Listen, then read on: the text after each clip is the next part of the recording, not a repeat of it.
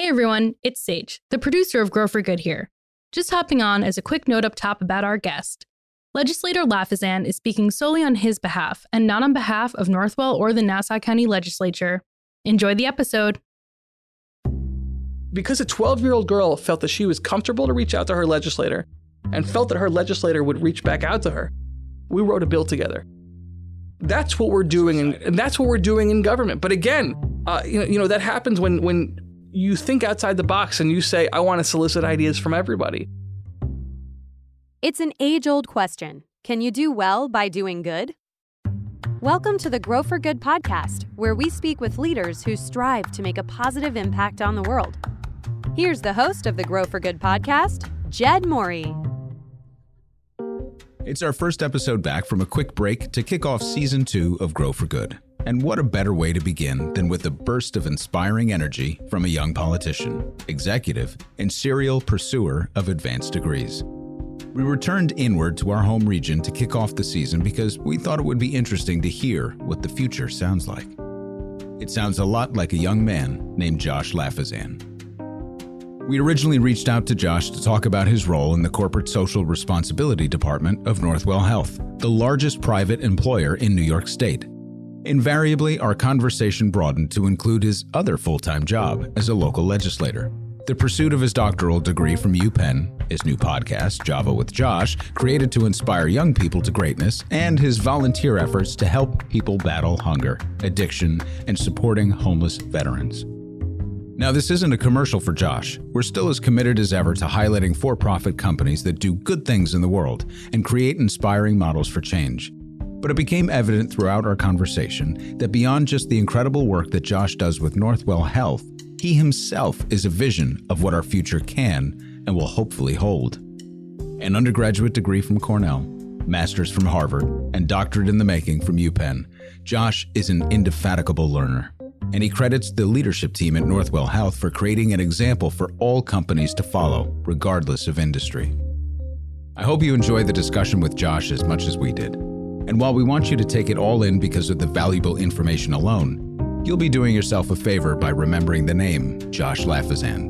No matter where you are in the country, I have a feeling you're going to be hearing his name a lot. Welcome back to the Grow for Good podcast. I'm Jed Morey, CEO of Morey Creative Studios, executive producer of Newsbeat, and host of Grow for Good. And I'm very pumped for this conversation. Josh is not only a good friend, but he is truly an iconic political figure in our neck of the woods and a ridiculously accomplished individual on many fronts, as you heard in our introduction. And we're speaking with him today about his role as corporate social responsibility consultant for Northwell Health, the largest private employer in New York State. But we have so many fascinating tributaries to touch on that I can't wait to get started. And I know for sure that you are going to fall in love with him because everybody does. It's impossible not to. So Josh, my man, thank you for joining us on Grow for Good. Well, thank you for that introduction. I didn't know my mom wrote the introduction that you actually read. I did not know that happened, so I appreciate that. She actually just left. Yeah. And this show actually has the distinction of being the first in-studio, in-person interview that we've been able to do for many, many, many, many months. So I appreciate you coming down. I'm honored to be here. Let's talk about Northwell Health for a moment. It is a massive organization with some 72,000 employees throughout New York State. So I'm curious about, within the organization, with whom do you most often collaborate in terms of like divisions? Sure. So, I ran for legislature. I said I'm going to be a full-time legislator in my first term. Learn the job. And there's a language of government that many people don't understand. It's tough to, read municipal code. It's tough to write a bill. It's tough to allocate funds in a budget. So I served full time and I was reelected. And I said, now I want to get some private sector experience because I think people in government, especially when you're levying taxes and when you're working with the private sector, think, controversial idea, you should have some private sector experience. So I decided to work and I said, who am I going to work for? And a lot of my friends after college went to Wall Street and were doing really well. And to me, I couldn't get up in the morning and just, as I say, go make rich people more money. I just couldn't do it. I wanted, as the show talks about, I wanted to do good because that's what fuels me. And that's what gets me up in the morning. So I looked around and I said, if I'm going to be a legislator on Long Island, Northwell is Long Island. Northwell is, not only the largest private employer, but they are defining healthcare in our communities. Mm-hmm. I did some research and I was so proud. So Jordana Zangwill is my boss. She leads corporate social responsibility efforts. Took a chance on me along with Jeff Crowd and Joe Mascola, Maxine Carrington. So many people at Northwell said, Josh, we want to take a chance on you. I just celebrated my 1-year anniversary, and it has been the greatest experience of my life to work for such an amazing organization. So corporate responsibility actually could potentially cover a lot of different bases. Mm-hmm. And with such a big organization, the departments within, you must touch on multiple departments. Oh, so much. So of course, so I'm a program manager within the CSR function within human resources. So you work all over with human resources, patient experience, employee experience, but then you work with corporate communications because, corporate social responsibility also entails not only how we communicate to the public, but how we communicate internally with our own employees. We're working with budget and finance to make sure that, do we have enough money to not only spearhead our initiatives, but do them to the fullest, that we need to. We work with so many different functions, and that's really been the best part of the job for me. As a new employee at Northwell, my job was to get to know everyone, and that was exhilarating to get to. I mean, the level of competence within senior management at Northwell is astounding. But not just competence; it's compassion. These are people who really care. And so I talk about every new hire goes through what's called beginnings at Northwell. And they talk about the culture of care, whether literally you're parking cars as a member of the valet or whether you're a senior executive. Everyone goes through beginnings together. And that culture of care, it sets the tone on your first day of work that we are not just a company who is going to deliver exceptional healthcare. We're a company who cares about not just the public, but our own employees. And ever since that first day, it just set the tone for me. So we've already spoken with a number of really incredible companies, whether it's actually somebody here, Charles Vigliotti from American Organic Energy and Long Island Compost, to David Heath from Bombas Socks. Mm-hmm. People doing really extraordinary things. So the idea of corporate social responsibility means something different to each organization. But how can you best put it into terms? What does CSR mean for the folks at Northwell? Sure. So how I define it is, how can we as again, I'm not just the largest private employer, but as a major stakeholder in our communities, how can we invest in the communities we serve and work with those stakeholders in the communities we serve? How can we best take care of the environment and be sustainable as an organization? And how can we best enact policies to take care of our employees? So to me, I look at it as threefold because you can define CSR from a number of different ways. But to me, that's what gets me excited every day. How can we, as a 26-year-old, make sure that when I'm 76 and I have grandchildren, that we can breathe clean air and drink clean water? And how are we contributing to that? How can we make sure that Northwell continues to be what I believe to be the greatest place to work anywhere in the country and take care of our employees? And of course, how can we invest in the communities we serve? Because we have a motivation to take care of the communities we serve. So how can we work with stakeholders on the ground? How can we invest in those communities and give back? And it's freaking awesome, if I can put it lightly. No, so if you can actually go a little bit deeper into one aspect that you talked about, which is sustainability, because Northwell is very explicit and transparent about their CSR efforts, and sustainability seems to be truly central to them. From green facilities, reducing energy and water usage, to drug take-back days, they seem to be very aggressive in this area.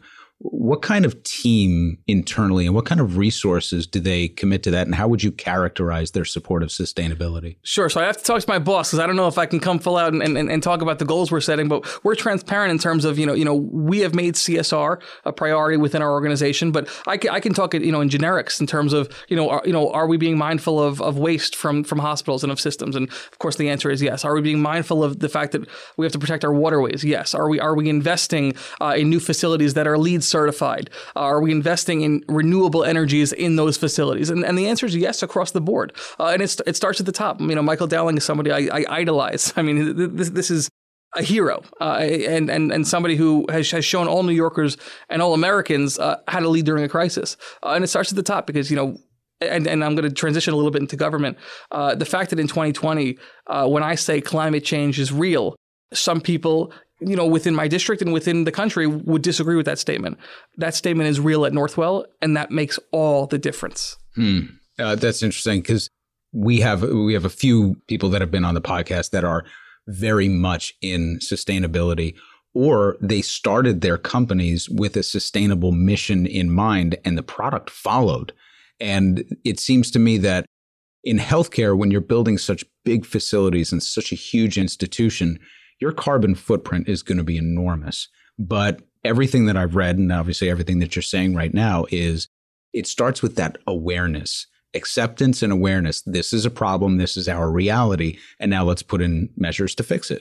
And it trickles down. So again, I'm here on the show speaking as an individual. I don't ever pretend to speak on behalf of Northwell, but I'm proud to be a member of the Northwell family, and I feel that I fit in because my colleagues feel the same way I do. So there are these employee groups. So there's the Greenberg. It's an employee, resource group, an entire group of Northwell employees who volunteer their time to push forward green efforts, from anything from getting rid of plastic bottles to using reusable bottles, all the way to looking at our carbon footprint. It is within the lifeblood of the organization to say, what can we do to make the world a better place through this organization? That doesn't happen everywhere. So I'm proud to be a member of the family. I really am. At some point, probably a little later in the discussion, we're going to lean more into your political career. Before we leave Northwell and healthcare, as we discussed before the show, Grow for Good centers squarely on corporate social responsibility. And there's a growing awareness of CSR as a concept and myriad ways to apply it. What's fascinating to me about healthcare is that at its core, there's a natural friction between healthcare as an operational mandate and the business of healthcare as a profitable enterprise. So can you talk about how healthcare systems maintain the balance between working to improve outcomes for patients and provide preventive care and maintenance to reduce illness? Because it's the only for-profit model I can think of that is actually incentivized against its own profit motives. Well, and again, speaking as an individual, just through observation, it's why I chose Northwell, because they are so compassionate about the people they serve. And again, at that beginnings on that first day, they say, we're here for that patient at the bedside. That's why we're here. And everything we do at Northwell, and everything from literally cafeteria staff to that member of the valet, all the way to senior staff, is all about taking care of that patient at the bedside. So number one, it's that culture of care that extends to the patient that really is moving. But they invest heavily, in their communities, and they believe in prevention. And as a legislator, I know prevention works because the science is there. So again, if we're investing in healthy foods in our community, will that prevent illness? If we're working with nonprofit partners on the ground to teach about exercise and physical fitness, will that keep our communities healthy? If our air is clean and if our water is clean and if our communities are clean, will that prevent illness? So Northwell, again, just from observation, because I always have to be transparent. I'll never pretend to speak on behalf of anybody but myself. As an observer for the past year, they're the real deal. And they really go above and beyond to take care of the communities they serve, which tells me that they say we're going to be around for a long time. And a healthy Long Island means a healthy Northwell. So speaking from your perspective as a legislator and someone who is omnipresent, I'll call it, in the community, how do you actively engage with the corporate community at large and organizations like Northwell to promote a wider vision of community engagement? Sure. So, the beauty as a legislator is, I can wake up and I can move my initiatives forward. I use the term hustle, and I don't use it lightly. I say that I out hustle my colleagues because I'm out there every day saying, what can we do to make this community a better place? And if we help one person, that's enough for me. So, for example, whether it was approaching CVS and saying, can we do free flu shots? Because as we know, especially in the age of COVID, flu is going to be lethal this season. And can we protect our seniors? So we did free flu shots through CVS. We've done, through the Coach Meeting House over in Oyster Bay, and my buddy Russ Lundstrom, we did, the puppuccinos at Starbucks where they give you whipped cream. We called them the legislator. And if you drove by and bought a legislator, which is a cup of whipped cream for your dog, he donated and matched to an animal hospital to feed dogs who were hungry during COVID. It's just being creative in terms of approaching the private sector and saying, where can our vision align? Because there has to be a profit motive for these companies who are giving back. And whether it's increasing awareness for these companies and whether it's driving new customers in their doors, at the end of the day, public-private partnerships work. It just takes somebody with hustle and with creativity to say, how can we do it? And, I'll continue to talk about the fact that I love doing fundraisers with the Oyster Bay Brewery. And I've never drank a beer in my entire life. But if the fact that we're going to give back to the community and people will see the Oyster Bay Brewery as a gem and will drive people in the door, that's a motivation for both of us, but it's helping people. Is that Gabe over at Oyster Bay? Yeah, Gabe and Ryan. Right. But again, the irony that you can step outside not only your comfort zone, but you can step outside your own individual preferences to say, hey, let me approach every type of business in my community and see how we can partner to give back. That is 21st century thinking, and that's where government has lagged. So, side note, our producer Sage is here, and we had a parking lot conversation the other day where we would match Sage's understanding and wisdom about craft beer with just about anybody in the country. She knows more about the smallest breweries that you've ever seen. Oyster Bay happens to be a great brewery. Mm-hmm. I'm a big fan of Garvey's because that's where I live as well. Mm-hmm. But the explosion of craft beer has been amazing. And we interviewed a guy named Marcus Baskerville from Weathered Souls Brewery in Texas. He put out a special formula for a brew called Black is Beautiful. It's a stout. And he decided to just open source the recipe. Mm-hmm. And breweries from all over the world wound up picking it up, using the art from his label, and then brewing it themselves to distribute it. Like, just great, cool stuff like that. And it's such a neat culture. It's amazing. And what makes my office unique is the ideas emanate from the young people in my office. So I'm 26 years old, which means I'm not afraid to take advice from teenagers. And so some of the best ideas that I've had have come from teenagers. And that's where we feel that our office in government is almost shaking the game up. I talk about the fact that I passed an anti-bullying bill. The idea for that came from a 12-year-old girl who DM'd me on Instagram, Shayna Sakai, and said, "You're my legislator. There's too much bullying in my middle school, and what are you doing about it?" And I was still taken aback, and I laughed. The tone was serious, but because a 12-year-old girl felt that she was comfortable to reach out to her legislator and felt that her legislator would reach back out to her, we wrote a bill together. That's what we're doing, and that's what we're doing in government. But again, that happens when you think outside the box and you say, "I want to solicit ideas from everybody." And quite frankly, ideas emanate often from the private sector. And I think government should start listening. It's a pretty well-known fact on Long Island, at least, that you happen to have one of the best intern programs maybe ever created. I mean that in local government. Can you just describe that briefly? Sure. So it's something I pride myself on. And the derivation was I was an intern when I was young, and there were two jobs available. It was get coffee and wait by the phone to see if it rang. And I resented that, considering I feel that young people have unlimited potential, but limited opportunity. So I said, if I'm ever going to run for office, I'm going to change it. So in 2017, I ran for legislator. I was 23 years old. I never raised thousands of dollars. I never hired a lawyer. I never took office space. All I knew how to do was get young people together and get them excited around issues. So we had 40 volunteer interns. Average age was 16. That program has grown to this summer. We had 150 interns. Average age was 14. And the two rules are real work for the real world. And number two, I will never ask you to do something I wouldn't do. So we have 12, and the New York Times covered us, and it was amazing. 12-year-old Nicholas Fernandez knocking on a door, talking to voters. 14-year-olds doing policy research. The whole program is led by a 19-year-old. So we are shaking up the game because we believe that government has become stale across the board, and it's time for a new generation to claim the mantle of leadership. My friend's daughter interned for you and said it was a fantastic experience. That so well is done. The best compliment you can give me. And I'll tell you, I love winning elections, don't get me wrong. But what a better feeling is when my students win student government elections after interning. That's a better feeling. And when they run for student government, they say, I was inspired by what I learned in this internship, and I'm going to run for student government. That's the best day. So I want to bring it back to Northwell and touch on some of the things that you were just bringing up, highlighted during the coronavirus outbreak, which was so devastating in New York. We really paid the price for it early on and sadly paved the way for a lot of the treatments that ultimately became successful. But it's been an incredibly challenging time for healthcare systems during this time. And Northwell seemed to be kind of at the tip of the spear in terms of developing treatment protocols and reducing risks within systems. Can you describe a little bit of what the internal culture was like at the height of the crisis and how, just from your own perspective, those frontline workers rose to the challenge? Hero is the only word that can possibly describe the frontline workers. Any citizen remembers how scary that time was. Just the uncertainty drove the fear. But there was a resolve that was unwavering amongst the frontline workers at Northwell, something that I'd never seen before. And I was remote. So how we touched it were the internal communications that we would get from senior leaders. And again, my hero, Michael Dowling, it starts with him, how he set the tone. And he talks about the fact that not only are we warriors, I believe is the word he used, but this is what we do.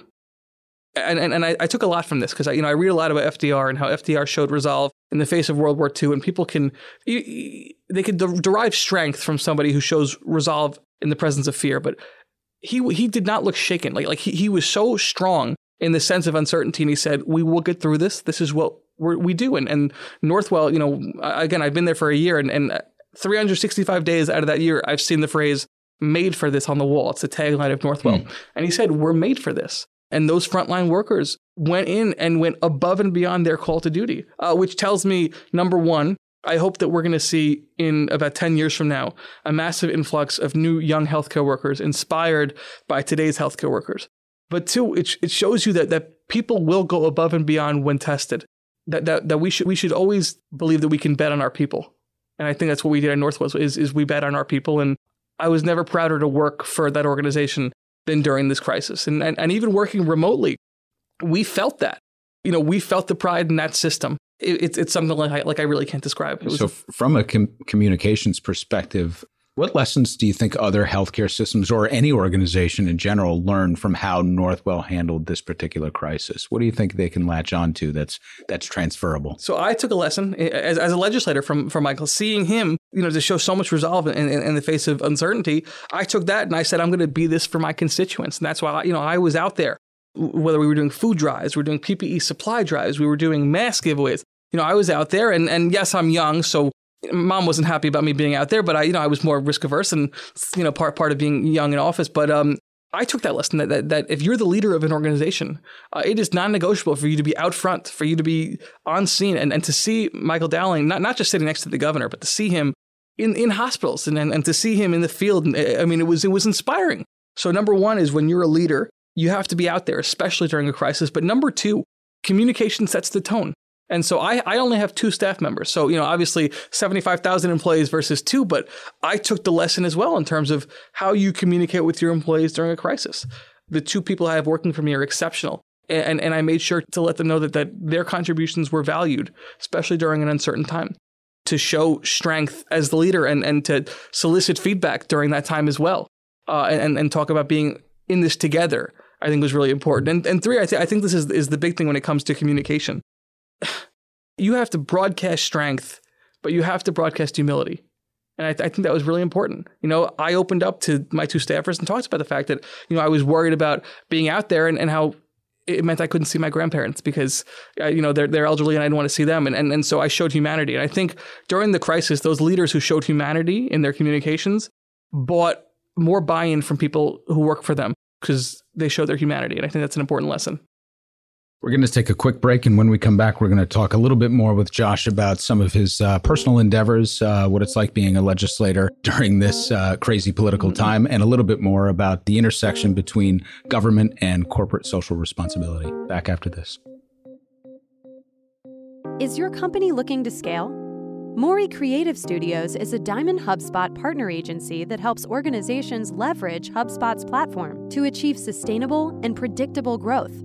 From video production and inbound content marketing to sales and customer retention strategies, Mori Creative Studios provides comprehensive digital solutions for your company so you can grow for good. Visit moricreative.com to learn more. Welcome back to Grow for Good, where I'm joined by Josh Lafazan, a local Long Island legislator, podcast host, we'll get to that, and corporate social responsibility consultant for Northwell Health. Josh, welcome back to the show. So your other day job as a legislator, when you're not pursuing advanced degrees or fighting crime as a masked superhero at night, you get to interact with a number of high-profile companies that make an impact. Can you give an example of a great public and private collaboration that you've witnessed or been part of that really amplifies social responsibility on a large scale? 100%. And too many examples to count, but I think the Boys and Girls Club, as a private nonprofit, the fact that they've worked with so many legislators, but what they've been able to do working with my office to take care of people in our community has been exceptional. And the one example I'll give you is after the blackouts, I mean, you talk about a 1-2-3 punch. So, the economy's in shambles. COVID-19 has kept people out of work, and now people don't have any food in their fridge because of blackout. So we did an emergency food distribution with Long Island Cares, but the Boys and Girls Club stepped up and they helped translate those materials and they helped disseminate those to people all across our district. And we were able to feed hundreds of people during a really crucial time.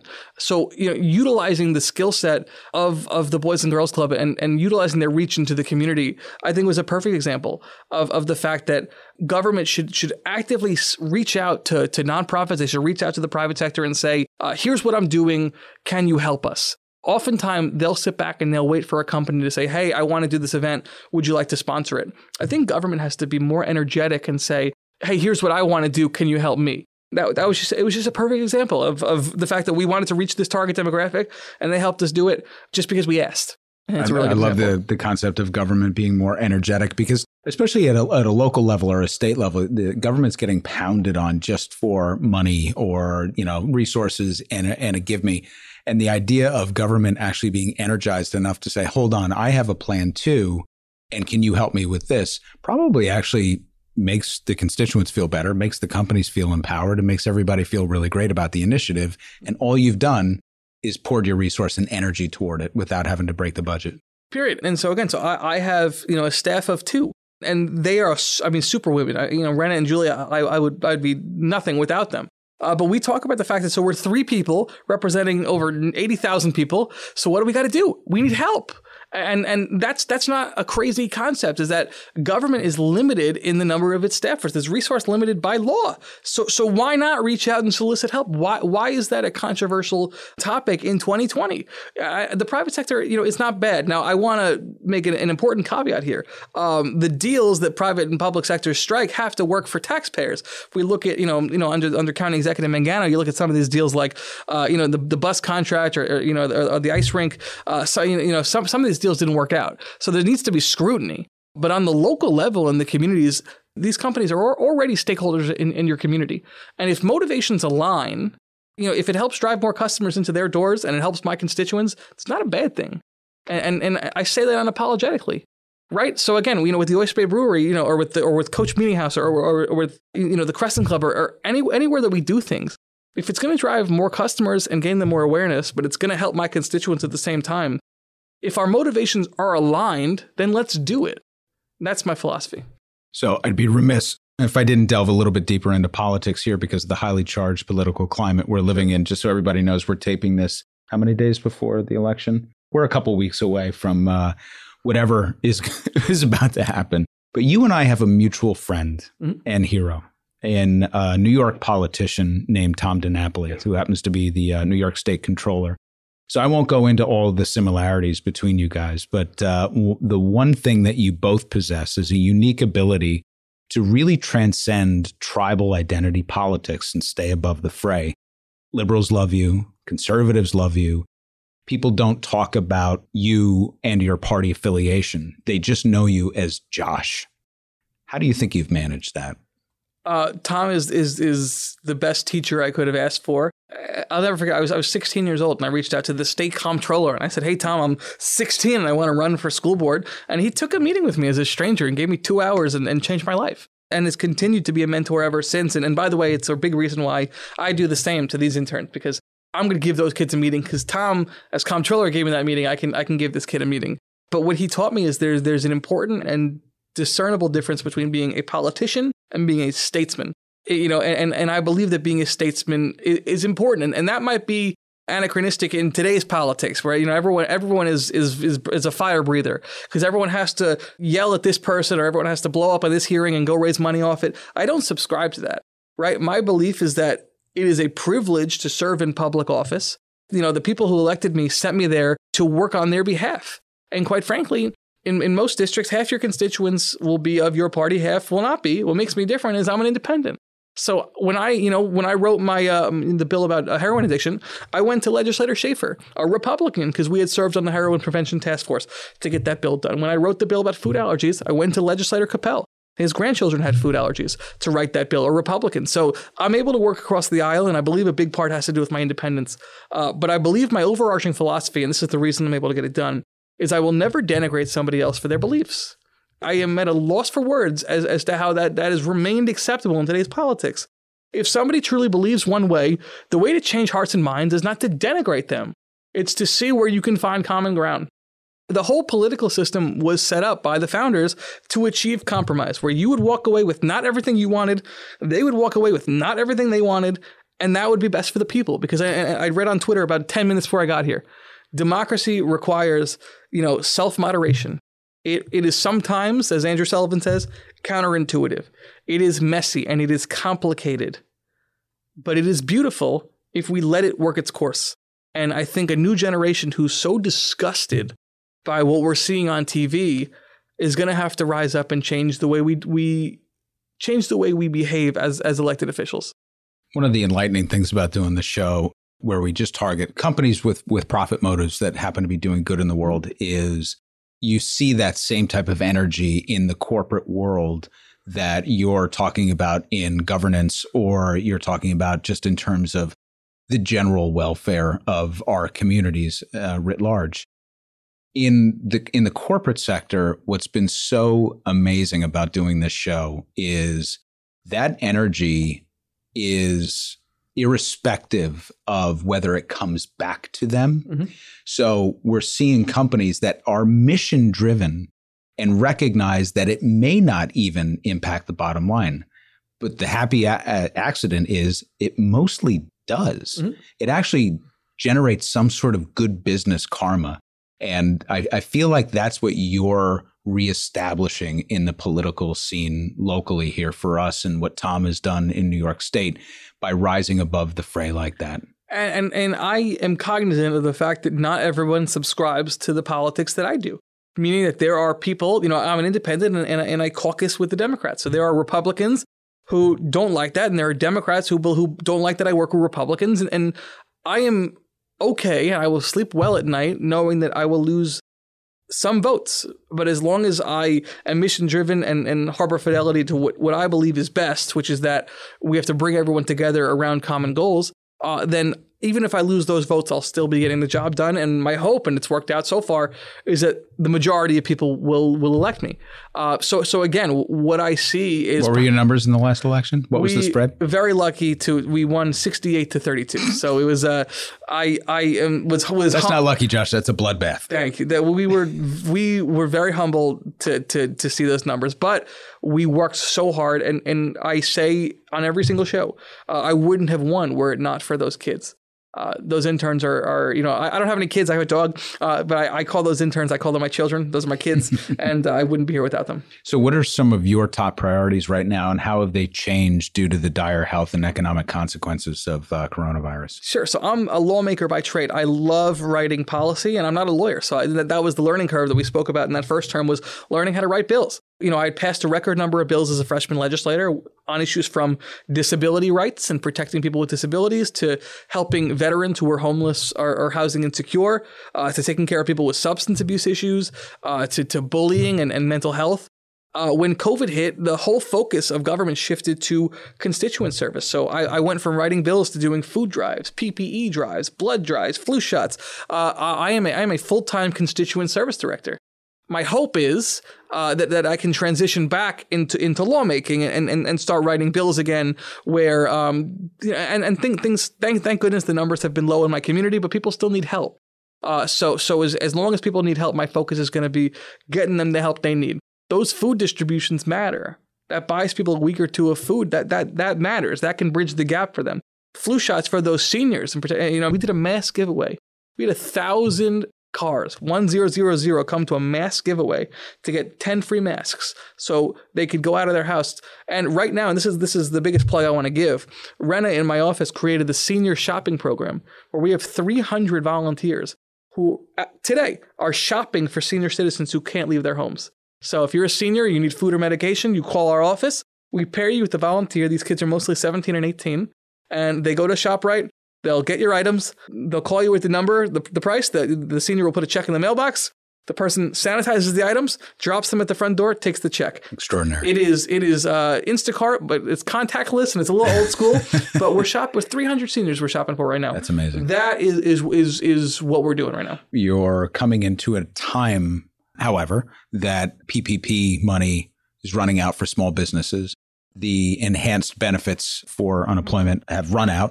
There will be no new stimulus, as we know, until there is a new administration or a continuation of this administration. And we're coming into winter. Unemployment has been sort of frustratingly high.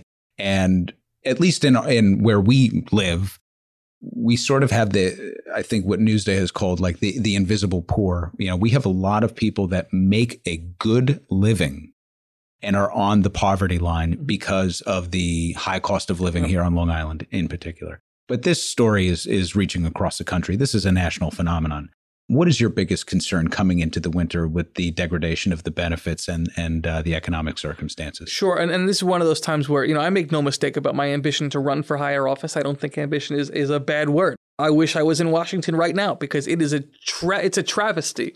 The fact that there's a chasm between what the Democrats and what the Republicans want and what the president wants. And the fact that they can't get together now of all times in a national emergency, guarantee you, if they traded places with some of my constituents, who that $1,200 made a difference for, or that extra money for unemployment made a difference for. We have too many millionaires in Congress, not enough real people in Congress. And that's a whole other conversation because we need to throw the bums out. And I believe that. And I consider myself a statesman, so that's a little off character, but it's a throw the bums out type of election because Washington has failed us and we should be outraged.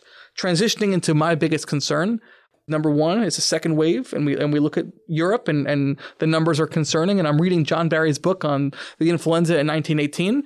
The second wave increased in lethality than the first wave. That's definitely concerning. The second wave, was more deadly, and so, as politics has infiltrated the conversation around science in this country, and that's been concerning to me as well. I call it almost COVID fatigue, and I see it with young people who decide that I don't need to wear a mask anymore.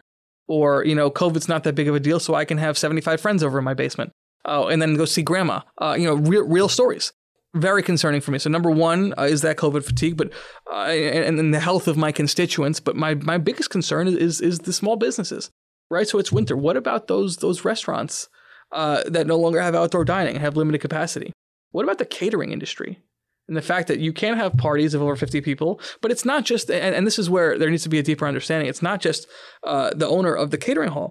It's the people who work in the kitchen. It's the servers. It's the vendors. It's the flower arrangements. It's the lighting. It's everything. So all those subcontractors of those businesses, will there be relief for those businesses? Because these are not aristocrats in my district, and this is my issue with Washington is they look at Long Island and they say, we're rich here. Steve Israel used to say $250,000 makes you rich in Huntington, West Virginia. Maybe not in Huntington, Long Island. And that's my issue is if Washington doesn't deliver, what is going to happen for the people in my district? That's what keeps me up at night. So you have a bachelor's from Cornell, a master's from Harvard, and now you're pursuing a doctoral degree from UPenn. I have a two-parter here. One's a statement, one's a question. Sure.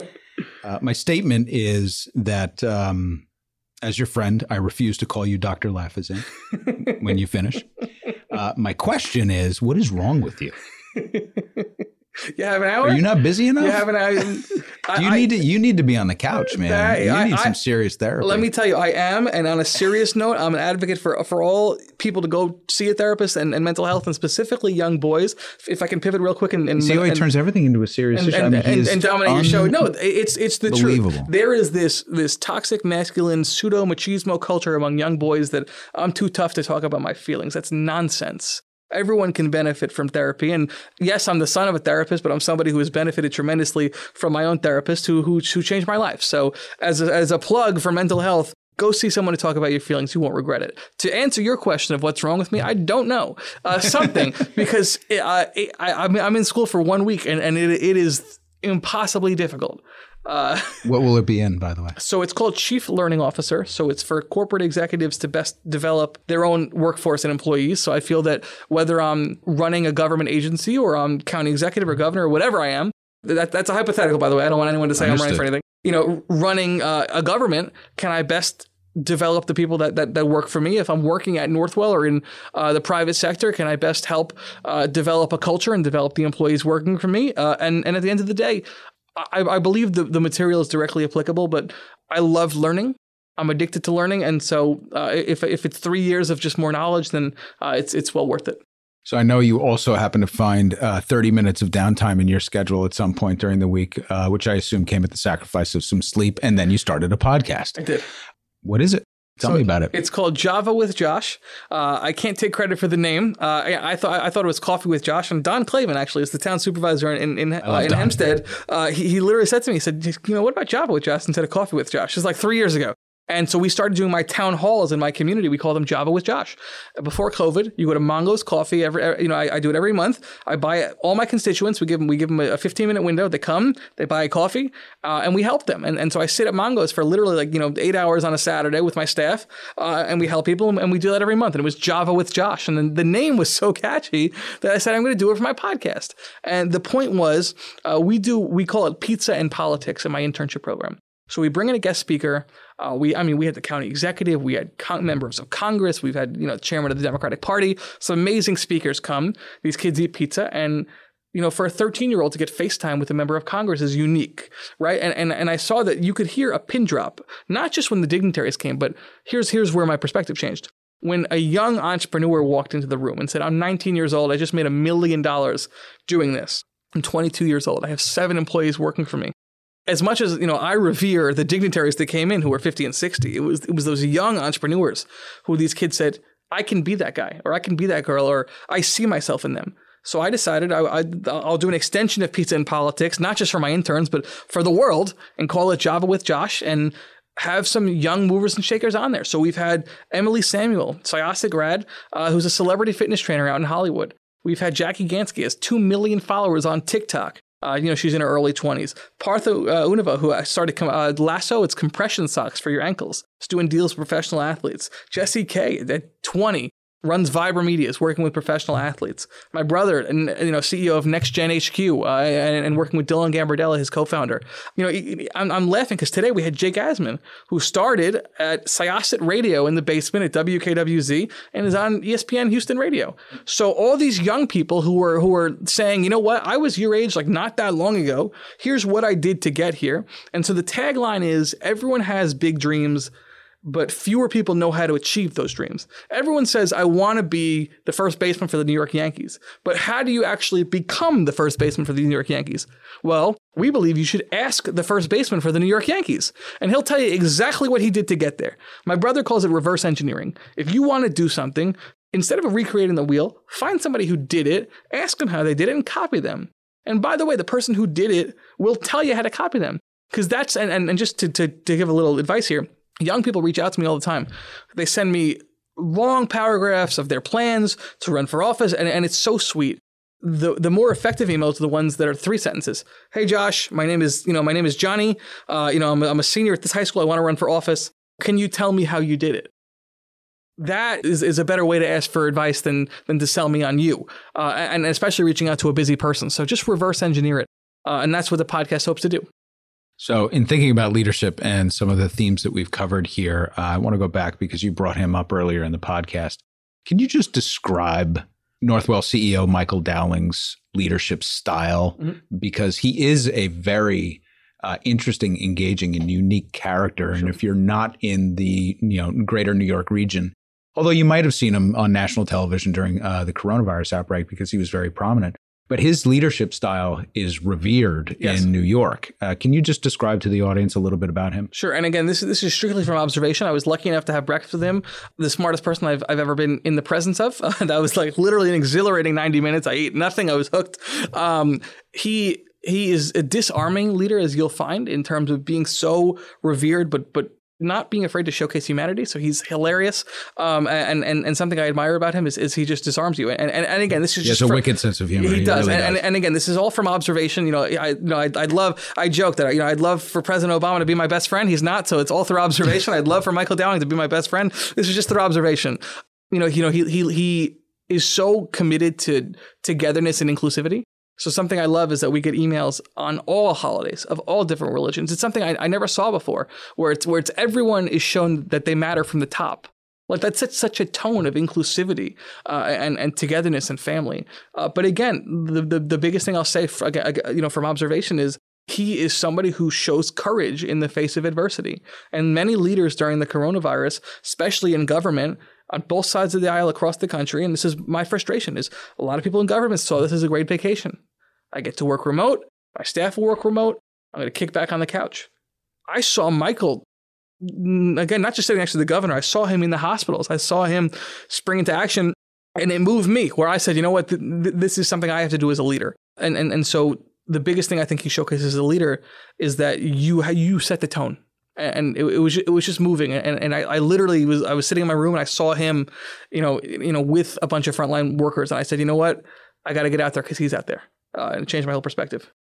Well, for more people than maybe even you're the one who's setting the tone right now. And I really, really appreciate you being here with us. You're like a shot of B12 right into the vein. It's amazing. Great stuff. Thank you. Is there anything we didn't cover that you want to let everybody know before we go?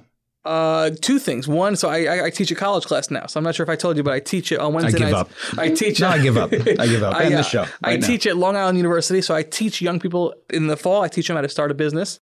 But in the spring, I teach them how to run for office. So if there's a young person or old, whoever you are, and you want to run for office, I welcome you to contact me, and I'd love to have you audit the class. That's number one. Number two is this show is about me, but you changed my whole life, and I don't even know if you know what I'm talking about right now.